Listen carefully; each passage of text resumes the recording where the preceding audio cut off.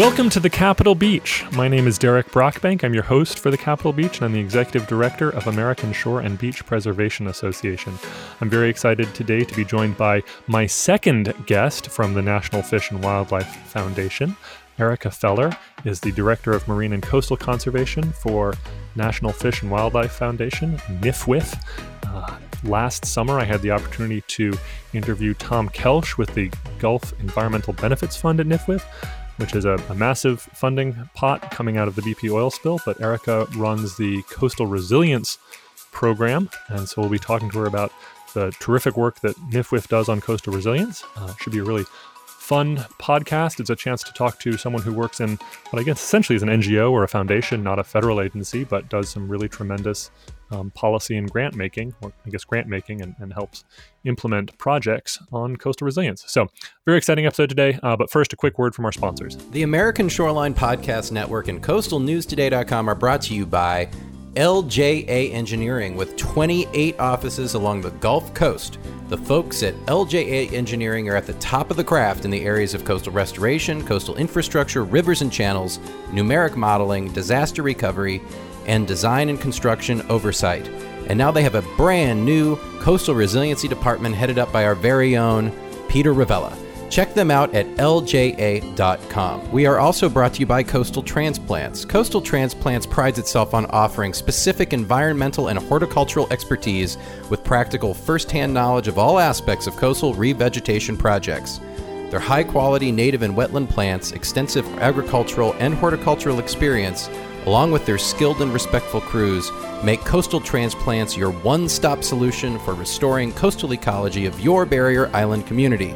Learn more at coastaltransplants.com. And we are brought to you by the Dune Science Group. Did you know that fiberglass is one of the strongest and most durable building materials in the world? That it is resistant to deterioration caused by UV light and salt water? Well, the Dune Science Group does. They offer a full slate of solutions for dune walkovers and boardwalks that are made of fiberglass and built to last. They can handle your dune walkover project from beginning to end, including permitting, design, and construction of the strongest and most durable dune walkover on the market. Learn more at thedunesciencegroup.com. Okay, thank you to all of our sponsors. We couldn't do this without you. Very excited to talk to Erica. Thank you so much for joining us today, Erica. It's my pleasure. Thank you for inviting me. So again, I mentioned in the intro that you're my second guest with NFWF, but for those who don't listen all the time, and I don't understand why, you should always listen to the Capitol Beach. But if you don't, could you give us maybe a quick overview of NFWF? What is the organization? What you guys do? Sure. Well, the National Fish and Wildlife Foundation was established by Congress in 1984, and we are a private 501c3 foundation that partners with federal agencies. And our whole role is to kind of be the partner, the conduit for helping to facilitate federal funds getting on the ground to do projects. And what they really wanted us to do was to take that federal money and leverage it with investments from the private sector. And so help make things go more smoothly and also kind of leverage the sort of impact that federal funds could have. And in 1994, that mandate was expanded to also include NOAA. And so both the NOAA administrator and the director of the Fish and Wildlife Service serve on our board. Cool. So classic example of a non-governmental program that was established through the government and continues to have government ties given sort of who the board members are. For those that don't know NFWF, definitely check it out. It's a really good foundation. They give out a lot of money on a lot of different things. So we've talked about Gulf, we're talking about coastal resilience today, but many species in our country, I think, are probably still around today because of the work of NFWF. But let's talk a little bit about you, Erica. What's your background? Sending me your bio, it looks like you've got background both in government and not in government. So how did you get to NFWF? Oh, how did I get to NFWF? I have a background largely in working with government. I've worked in the policy world. I worked on Capitol Hill for a few years. I worked for the administration for a few years. And, I've kind of found I love working on policy. I love working on the big ideas. But I have found that the thing that really inspires me is people in communities on the ground who are getting stuff done. And where I've always kind of found myself happiest is, trying to find ways that I can bring my skills, my experience with government to trying to help empower those people in communities. And so the programs that my team runs largely work, we're largely focused on marine wildlife and habitat conservation, but we focus on sustainable fishing and protecting, like whales and sea turtles and conserving coastal and marine habitat. And I really like that kind of direct connection with people who are trying to do good in their communities. NFWF is a great place to be able to do that. Yeah, terrific. And I'm sorry to do this to you. Hopefully it's not embarrassing to you, but you sent me your bio and you've got some of my favorite organizations on there. So I want to do a couple shout outs. You were a Knauss fellow, which is a great program. If you don't know the Knauss Fellowship and you're looking to break into coastal policy work, definitely check that out. Absolutely. Where were you doing your Knauss Fellowship with, or who were you working with when you were there? I was a senior fellow out of University of Alaska, and I worked on the House side for a congressman. He's not in office anymore, a guy named Wayne Gilchrist, who, interestingly enough, was a really big champion of coastal habitat restoration and sustainable fisheries. Yep. So clearly that had a big impact on me. Yeah, this is, I guess, dating both of us a little bit, because he's been out of office for, probably over 10 years now, but Eastern Shore of Maryland, really, if I recall correctly, conservation-minded Republican, actually was the lead author of one of the climate bills back in the early 2000s. So sort of in that John McCain type of, caring about the conservation, caring about climate. And then you've also worked for the Nature Conservancy. We've interviewed Nature Conservancy folks on the podcast. So really, a lot of good organizations in your background, White House Council and CEQ. So excited to have you here today.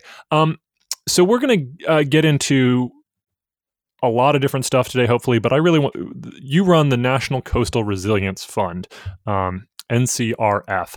Can you sort of at a high level tell us what is the National Coastal Resilience Fund and then what you do for that program? So the National Coastal Resilience Fund, it's a grant program. It's an annual funding opportunity, as NFWF likes to call things, that's existed since 2018.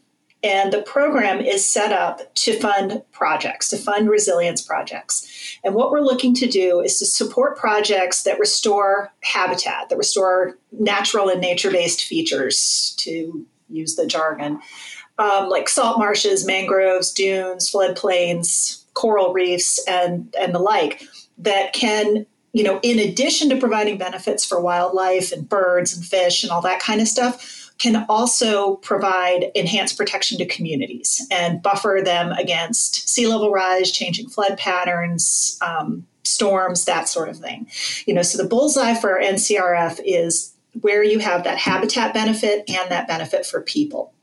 And we're looking to set, and this will come up again and again, I'm sorry if it gets old, but we're looking to support a pipeline of projects. So we want to focus on trying to get these things built. So we'll fund the design and engineering and all the way through to actually getting a project constructed. And so it's kind of designed to help communities take the ideas, identify what their needs are to address resilience, and then give them the means to implement those. And then your role in doing this, are you sort of the person who helps decide who gets the grants? Do you work with the communities? What's your role? Sure. So the NCRF is a partnership between NFWF and NOAA.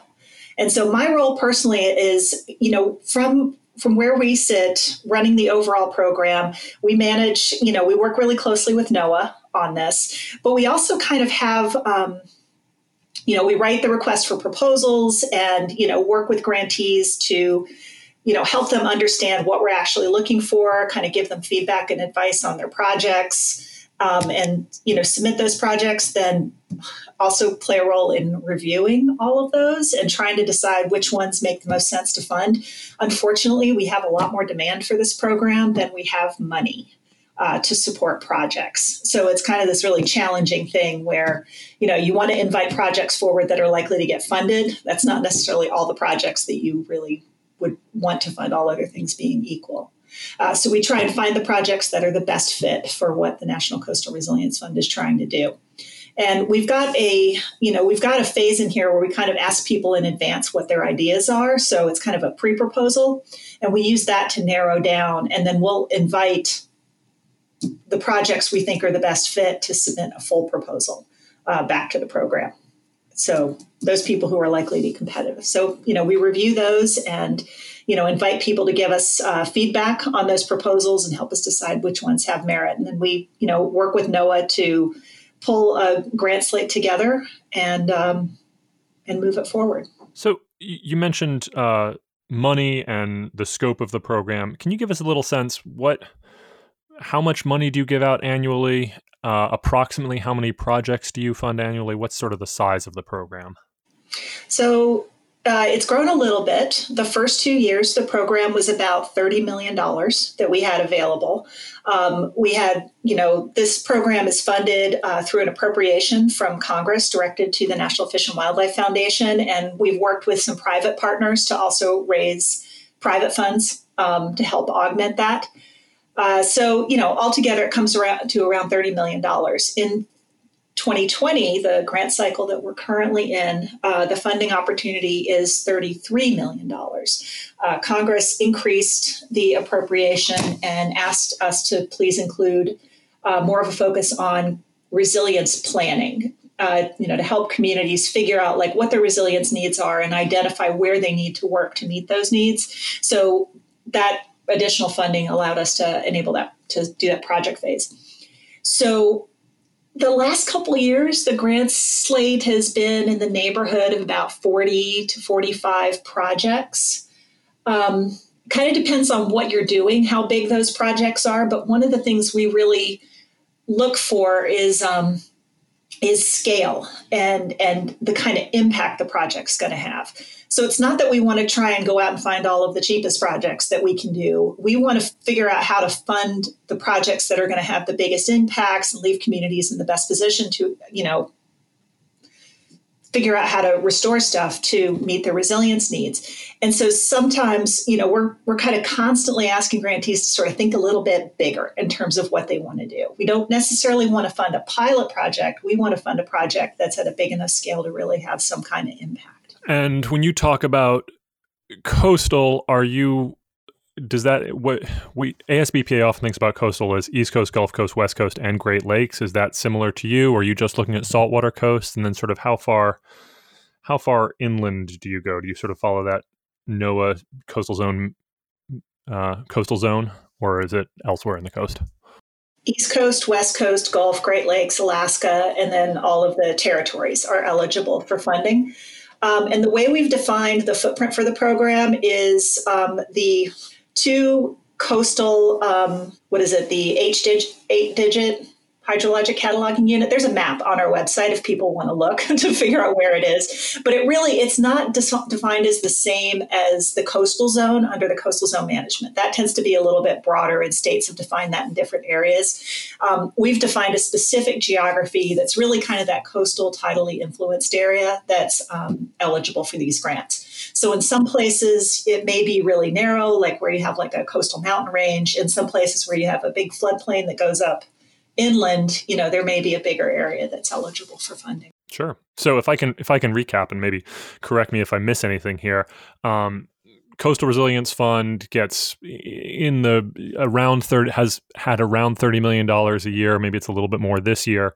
You're funding about 40 projects, so you're not looking at $10 million projects, but you're also looking for. You also mentioned you're trying to get projects that are really going to have significant impacts and are bigger than you're not just looking for little postage stamp projects.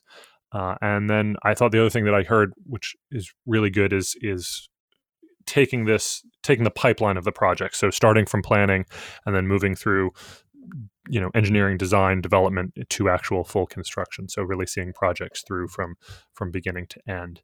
That sort of a quick? Yeah. Go ahead. I want to talk about that pipeline for a second because I think it matters for one thing you just pointed out.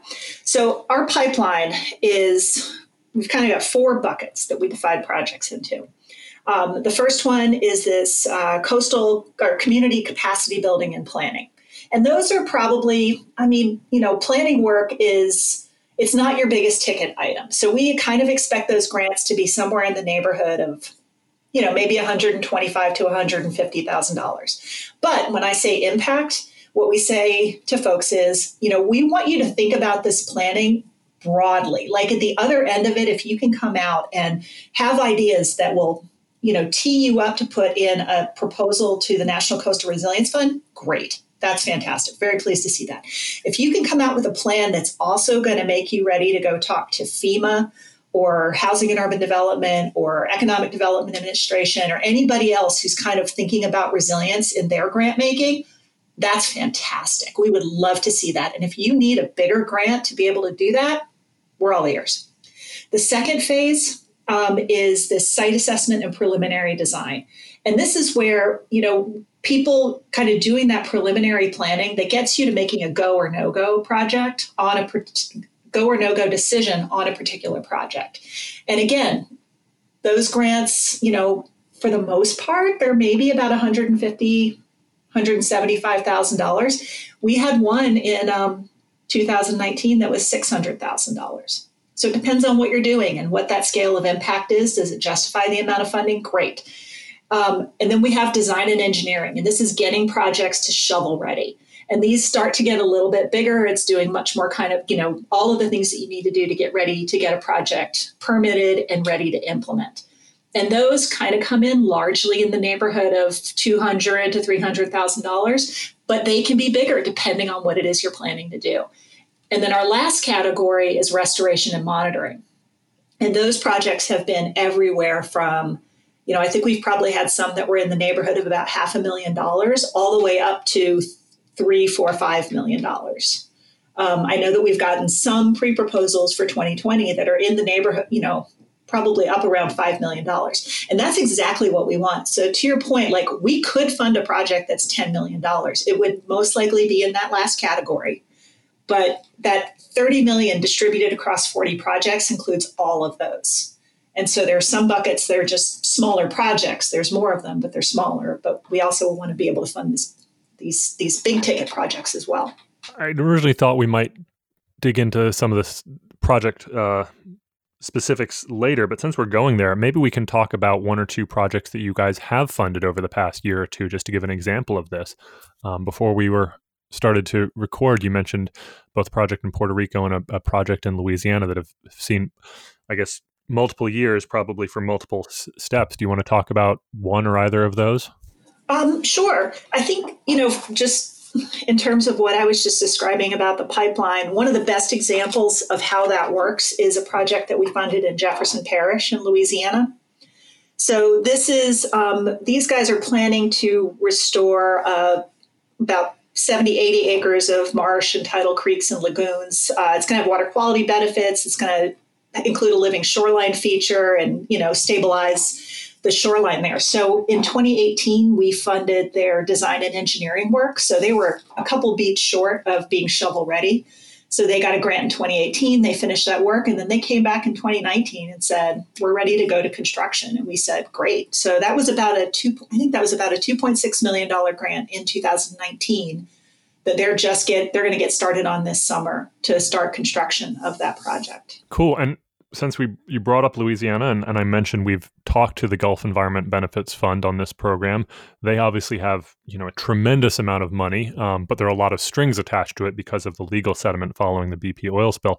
How do you, I guess this is sort of a two-part question, how do you interact with the Gulf Environment Benefits team at NIFWIF to make sure that you are sort of, I guess, leveraging the right amount of money, making sure that what you're spending money on in this program is not what is not something that they could be spending money on? And then how do you interact with the state or Jefferson Parish to help them figure out sort of which pot of money to ask for from NIFWIF?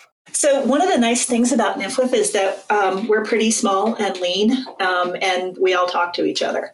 And one of the things about how we implement this project, because I look at this from a national perspective. National Coastal Resilience Fund is available to the entire coastline of the United States. But every part of the country is pretty different in terms of how they're dealing with these issues. And, the great thing about the GEBF team that Tom leads is those guys are working with the states in the Gulf of Mexico every day. They're talking to them all the time. They know a lot about what's going on the ground. They know what they can fund, and they have a pretty good idea of what a lot of other people are doing in these places. So we definitely rely on them really heavily for helping us kind of think about where we want to go in the Gulf, like what kinds of things need to happen, what are better suited to NCRF, what are better suited to GEBF. And there are some projects that we've been able to co-fund between the Coastal Resilience Fund and GEBF. To be kind of blunt about it, they have, because they're so on the ground and they have so much money, you're able to work with them to make those connections in state and at the county level. But then you can cross-coordinate to make sure that you're sort of building upon each other's work as opposed to conflicting with each other. Is that sort of a fair way to state it? I think that's exactly a good way to say it. So if you don't mind, I'd love to hear a bit more about the Puerto Rico example too. Obviously, the Gulf, as many of our listeners know, as many people on the coast know, is one of the most vulnerable places in the country, and certainly a poster child for where, rebuilding, creating resilience can also create wildlife benefits. You rebuild a marsh, you rebuild living shorelines, you're helping the birds that live in the Gulf Coast. You're also protecting some of the urban centers along the Gulf Coast. But let's hear about Puerto Rico, a place that would not have been eligible for funding from the BP oil spill. I'm so glad you want to talk about this project because I really like this project. This is a project that's being led by the University of Puerto Rico at Aguadilla, and they are focused on dunes. So there's a dune system that historically extended along the north shore of Puerto Rico. And one of the things that happened when Hurricanes Maria and Irma hit in 2017 is a lot of the dunes got washed away. One of the reasons a lot of these dunes got washed away is you have a lot of foot traffic across the dunes. These beaches are really heavily used, and so you lose a lot of vegetation. It left the dunes vulnerable. And you can see the impacts. I mean, even with a pretty good swell coming on the North Shore, it still washes a lot of sand over the dunes, covering the roads, and it had a huge impact during the hurricane. So what these guys are looking to do is go in and restore the dunes using kind of, features pallets to trap sand and kind of allow the dunes to rebuild naturally. And then they're going in and replanting the dunes with, coca loba, native stabilizing vegetation. And then the last component of the project, almost, is they're building boardwalks to create access points onto the beach so they can preserve the vegetated area, keep the dunes stable, but also still give the public a way to get onto the beaches safely.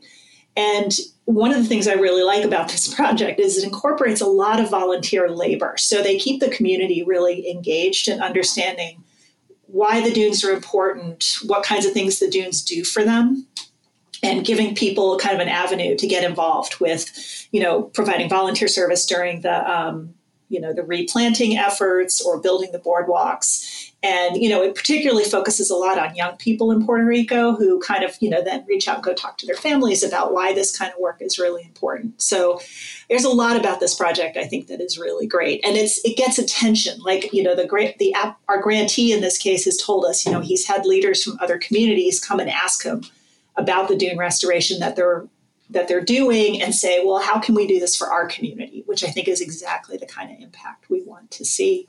That's terrific. And glad to hear that there is the boardwalk or walkover component. I mean, something that we at ASBPA talk a lot about and have a lot of our members talk about is creating those access points and creating the walkovers. And even though you might not think of a walkover for a dune or a boardwalk being something that enhances the resilience or on its own enhances habitat, it's what facilitates a dune surviving, right? If you don't have a walkover point, then people will walk through the dune to get to the beach. And so I think that's really forward thinking of you guys and making sure that you're looking at the full sort of social parameters of how you maintain resilience and maintain healthy habitat, not just the sort of immediate physical or biological features. Although, and this actually prompted another question, which I think I had further down on my list, but you mentioned this was sort of post Hurricane Maria, which really decimated the island, and they're slowly recovering from. If I recall correctly, there was additional funding to NIFWIF following the disasters. I don't know if it was the Harvey, Irma, Maria year, maybe it was last year, but there was an additional funding in the appropriations, the supplemental appropriations for emergency coastal resilience. Is that something you could tell us a little about? Is that part of this program? Is it sort of a separate program? How does that interplay with the National Coastal Resilience Fund? So the Emergency Coastal Resilience Fund, it's separate from the National Coastal Resilience Fund. Okay. And the funds came to NFWF specifically to address impacts associated with Hurricanes Michael and Florence, which mainly impacted the Southeast and the Eastern Gulf Coast, and then also Typhoon Yutu, which impacted the Commonwealth of the Northern Marianas Islands, and then also to address impacts associated with wildfires in coastal areas. And for that, it was a one-time appropriation for funding specifically to address resilience needs identified in the wake of those storms. And we were really looking for shovel-ready projects. But I mean, you know as well as I do, sometimes identifying shovel-ready projects is hard because you may have a project and it has a couple of steps before it's really shovel ready. And so, under ECRF, we were able to fund things that were probably had a foot in a couple of the buckets that I described for National Coastal Resilience Fund. So where I would want somebody to pick one of those priority areas under the Emergency Coastal Resilience Fund, they funded projects that were a little bit more comprehensive. So completing designs for a particular project and then funding also the implementation. Okay. So even though they both have coastal resilience in their name, they are essentially, from your funding perspective, two separate programs. One was more focused on, I guess you could say, the end of the pipeline, that construction phase, although you're also looking at some of the preliminary pieces to that, or the design and engineering, and really specifically to address resilience in the areas impacted by those disasters you mentioned, Hurricanes Florence and Michael, Typhoon Yutu, and then the wildfires. Yeah, we got different types of projects. Like I can tell you, we worked a lot with like the Marianas on the Typhoon Yutu work, and in that area they were really focused on, we see the need for these resilience projects, so let's do some planning and design and kind of pilot scale work to sort of figure out how this is going to work here. And they have a much more early plan. They're very, very early in their stages for their planning for resilience. But then other parts of the country, like in Florida, there were much more immediate, bigger scale needs. And so that's kind of the things we're able to fund. So you sort of have to be willing to meet the communities where they are. Okay, well, let's maybe pivot from, we've been talking a lot about the actual projects, what gets funded, how it gets funded.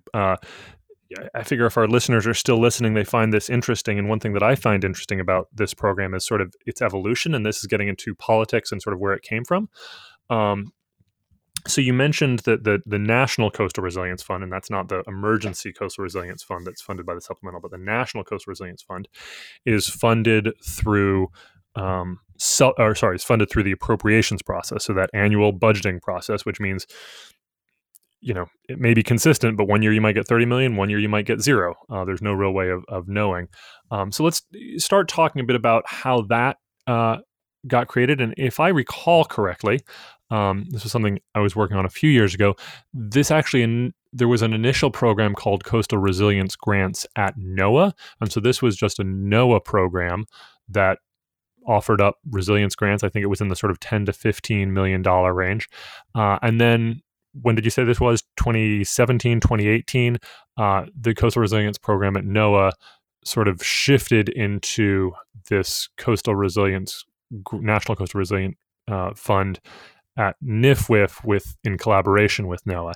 I guess first off, am I recalling all this correctly? And any sort of insights you can provide into how that shift occurred, maybe some of the benefits that you see from moving it from a NOAA grant to a NFWF grant.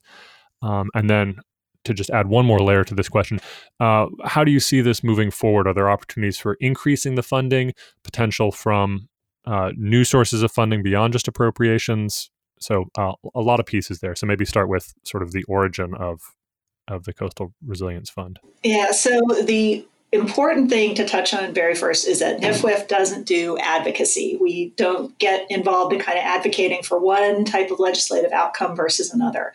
Our role with federal agencies as well as with Congress is to be an implementation partner.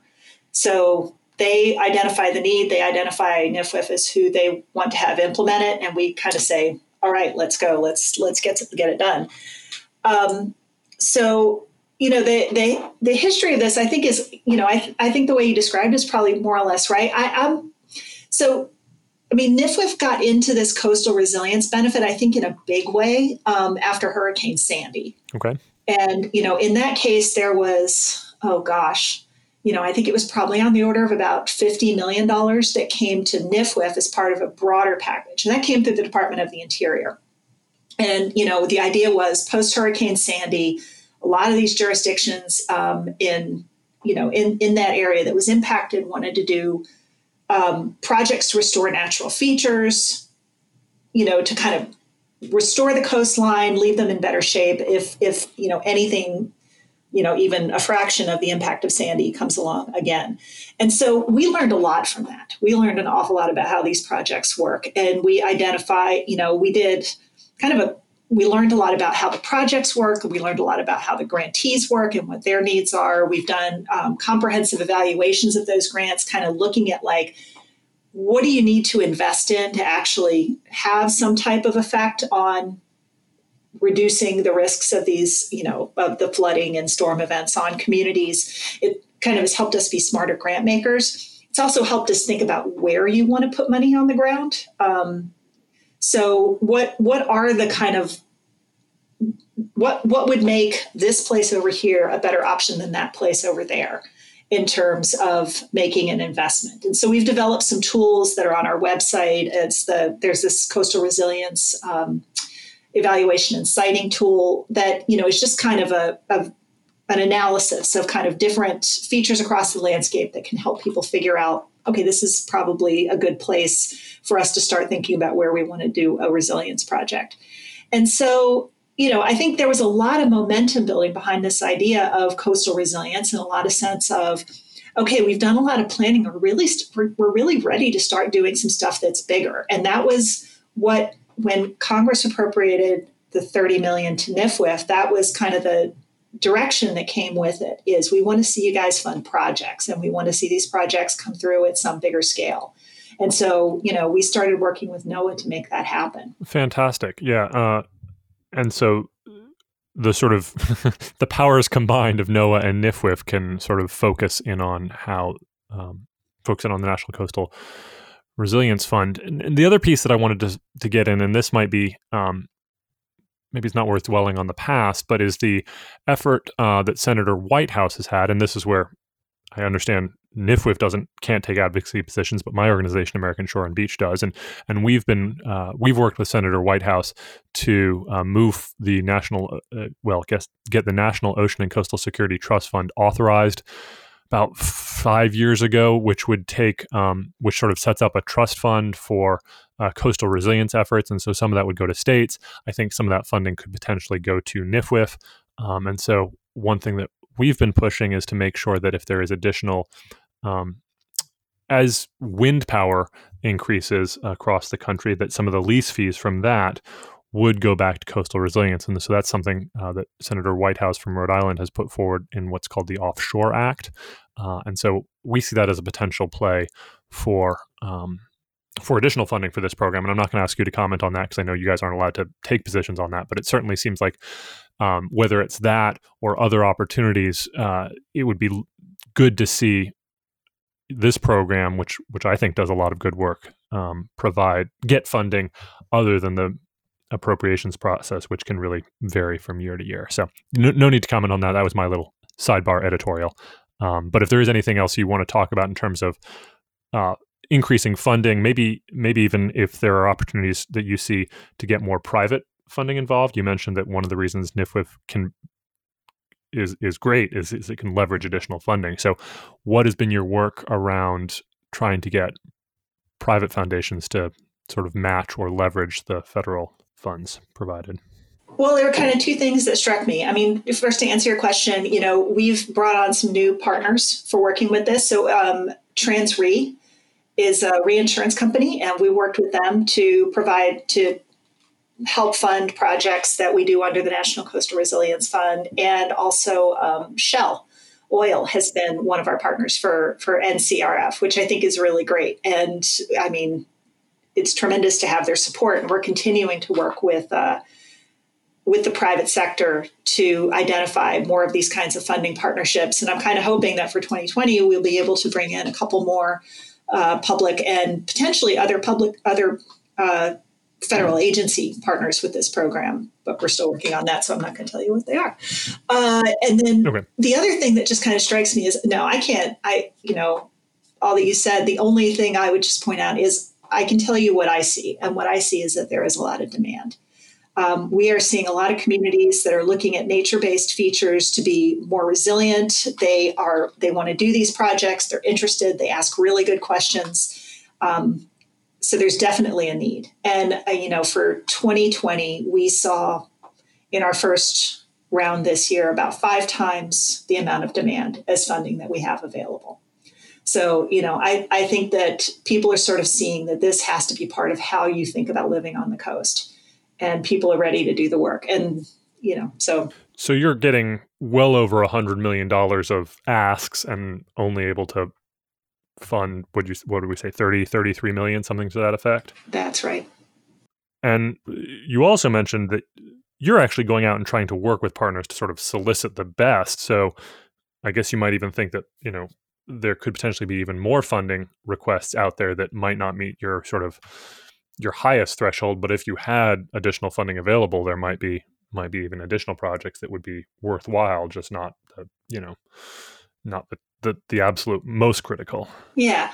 I mean, part of starting a new funding program like this is the amount of time that you spend, helping people get to know you and understand what you're trying to do and kind of build good project ideas and submit, and kind of get them into the process. So we spend, even when we're not working on managing the funding cycle, we're spending a lot of time kind of reaching out and trying to understand what people need and what they want to do and helping them think about what kinds of projects they could be proposing to the program, so that when the RFP comes out, that isn't the first time that people hear about it. Actually, and that sort of raises one of the questions that I wanted to ask you about, which is, how do you guys as a funder and as a big funder make sure that you are reaching some of the organizations, some of the maybe local community organizations that don't quite have the advantages of major national conservation groups? So how do you make sure that you are hearing and listening to some of the underserved organizations? How are you making sure that, I know one of the things any foundation wants to do is leverage their money, make sure that you're getting, you're funding things that have a match. But how do you make sure that you're helping those community organizations that might not have as many access to resources as a Nature Conservancy or, a Ducks Unlimited or one of those big, very, very important and good organizations, but that are just well connected? How do you stay connected to those local groups? Well, we do podcast interviews. That's a good way to get the word out. Great. Yeah, that's it. This program is really kind of an all hands on deck effort internally. So, the way, and these are things I never knew about NFWF before I started working here, and I think it's really cool about us. We are organized into these regional teams. So we've got people who work on the ground with communities across the Northeast U.S. And then we have another team that works, in the Southeast. And, we've got GEBF and other folks that are working with communities in the Gulf of Mexico, and same on the West Coast and in Alaska and Hawaii and in the islands.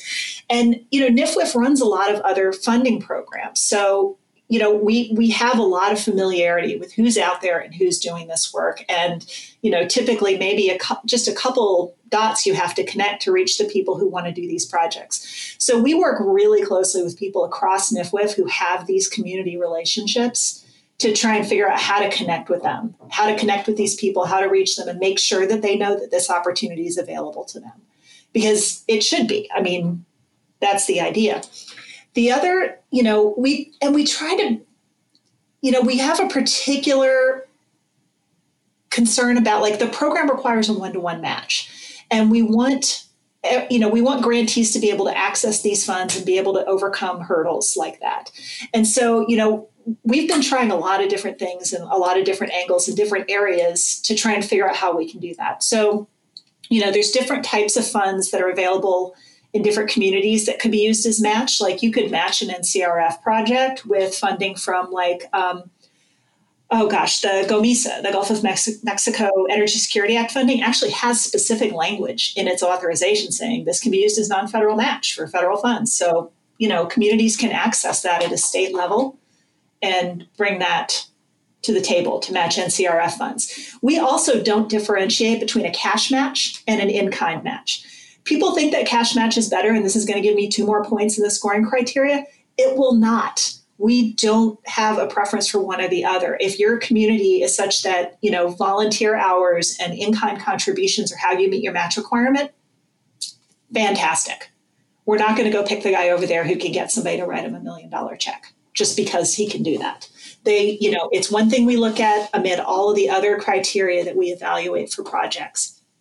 And we've also been able to work with other funders to try and coordinate our efforts. So in the 2019 cycle, we were able to kind of try and match up our timing with the California Ocean Protection Council. They had some direction from the legislature to work with particularly like lower income communities and help them do resilience projects. And so we worked with it wasn't a formal funding relationship, but they kind of did some of the outreach, and they said, look, we've got funding for a lot of you communities. NIFWF has this funding opportunity. If you want to apply to the National Coastal Resilience Fund, come talk to us. We have funding that could help you meet the match requirement. And so I think, we have to use whatever options are available to us to help help people access this program. And that's what we're open to do, is look for all those different options. Very helpful.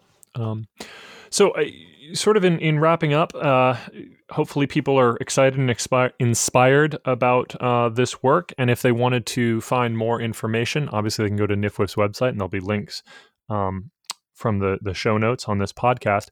But can you sort of run us through a timeline for the year? I know the fund or the call for 2020 proposals is closed, but if someone's like, yeah, I've got this project in mind, what would they need to do to sort of get it ready for 2021's call for proposals, assuming that there's still funding available in 2021? Right. So again, all depending on funding availability, we released the RFP in April. We try and release the RFP as early as possible, just because we know it takes a while to get a proposal together.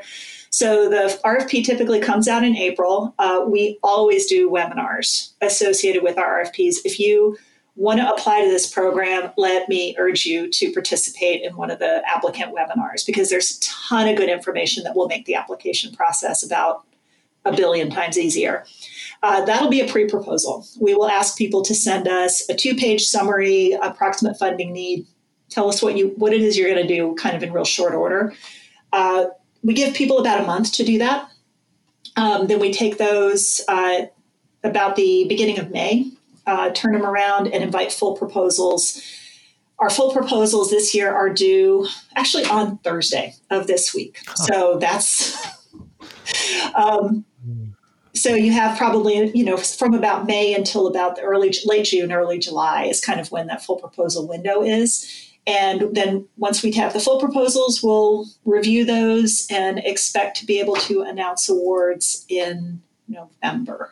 So you've got some time. So if you're sitting thinking about a good marsh restoration project that you think fits all the boxes, then think about it, develop it, and keep an eye out in April or thereabouts for the call for proposals. If I can just add on to that, yeah. If you have an idea for a project, call us up and talk about the idea, whether the RFP is out there or not. Katie Goldsmith runs this program. She's on my team. You can email me, you can email her, and, say, I've got a project idea, I want to run past you. And we are more than happy to talk to potential applicants about what they're planning to do and help them come up with something that'll be a good fit. Well, that's fantastic and really nice. I know a lot of foundations are not always as welcome to just unsolicited, hey, I've got an idea kind of phone calls or emails. So that's great that you guys are willing to take the time to chat with someone about whether their project has a chance and would be a sensible thing for this fund. So I guess we're just about to wrap up, but before we fully finish up, I want to see if there's anything that I should have asked you that I didn't, anything you'd like to talk about the program that you haven't had a chance to say yet. No, I think you asked all the big questions. Okay, cool. It's been fun getting to hear about the program. This is something that ASBPA has supported, and We've advocated for funding because we've just seen a lot of good projects come out of this. Whether you said, a good, cool dune project, which is really an ASBPA's, sweet spot in Puerto Rico, to coastal restoration projects, projects that provide those resilience benefits and also provide ecological benefits is really something that we support. So we're pleased to support this program and really delighted to talk to you. Our final question that I always ask all my guests, because it's I think important to remember that every policy and every fund has people behind it, and people need to be inspired and need to get out and enjoy the resources that they work so hard to protect. What is your favorite beach or coastal area? Where do you go to rejuvenate and revive and get ready to keep doing the good work that you're doing? Oh, gosh. It's funny. I've lived on most of the coasts of the U.S. at some point in my life, and they are all, like, every single one just has something so wonderful about it. But I grew up on the Chesapeake Bay. I grew up in Southern Maryland, in Culver County. And, there are some beaches right there along the, western shore of the Chesapeake Bay where it's just so peaceful. I was kayaking on Parker's Creek, which is a state wildlife management area this past weekend. And that's the kind of place I like to go to just kind of reset. Lovely. That's 2 guests in a row that I've interviewed that have called out the beaches of the Chesapeake as peaceful and lovely and places to rejuvenate. So if you're in the Chesapeake region, take advantage. Well, Erica, thank you so much for joining me today. Thank you for sharing your insights and wisdom, and thank you for the work that you do. Thank you for inviting me. Great. Take care, all.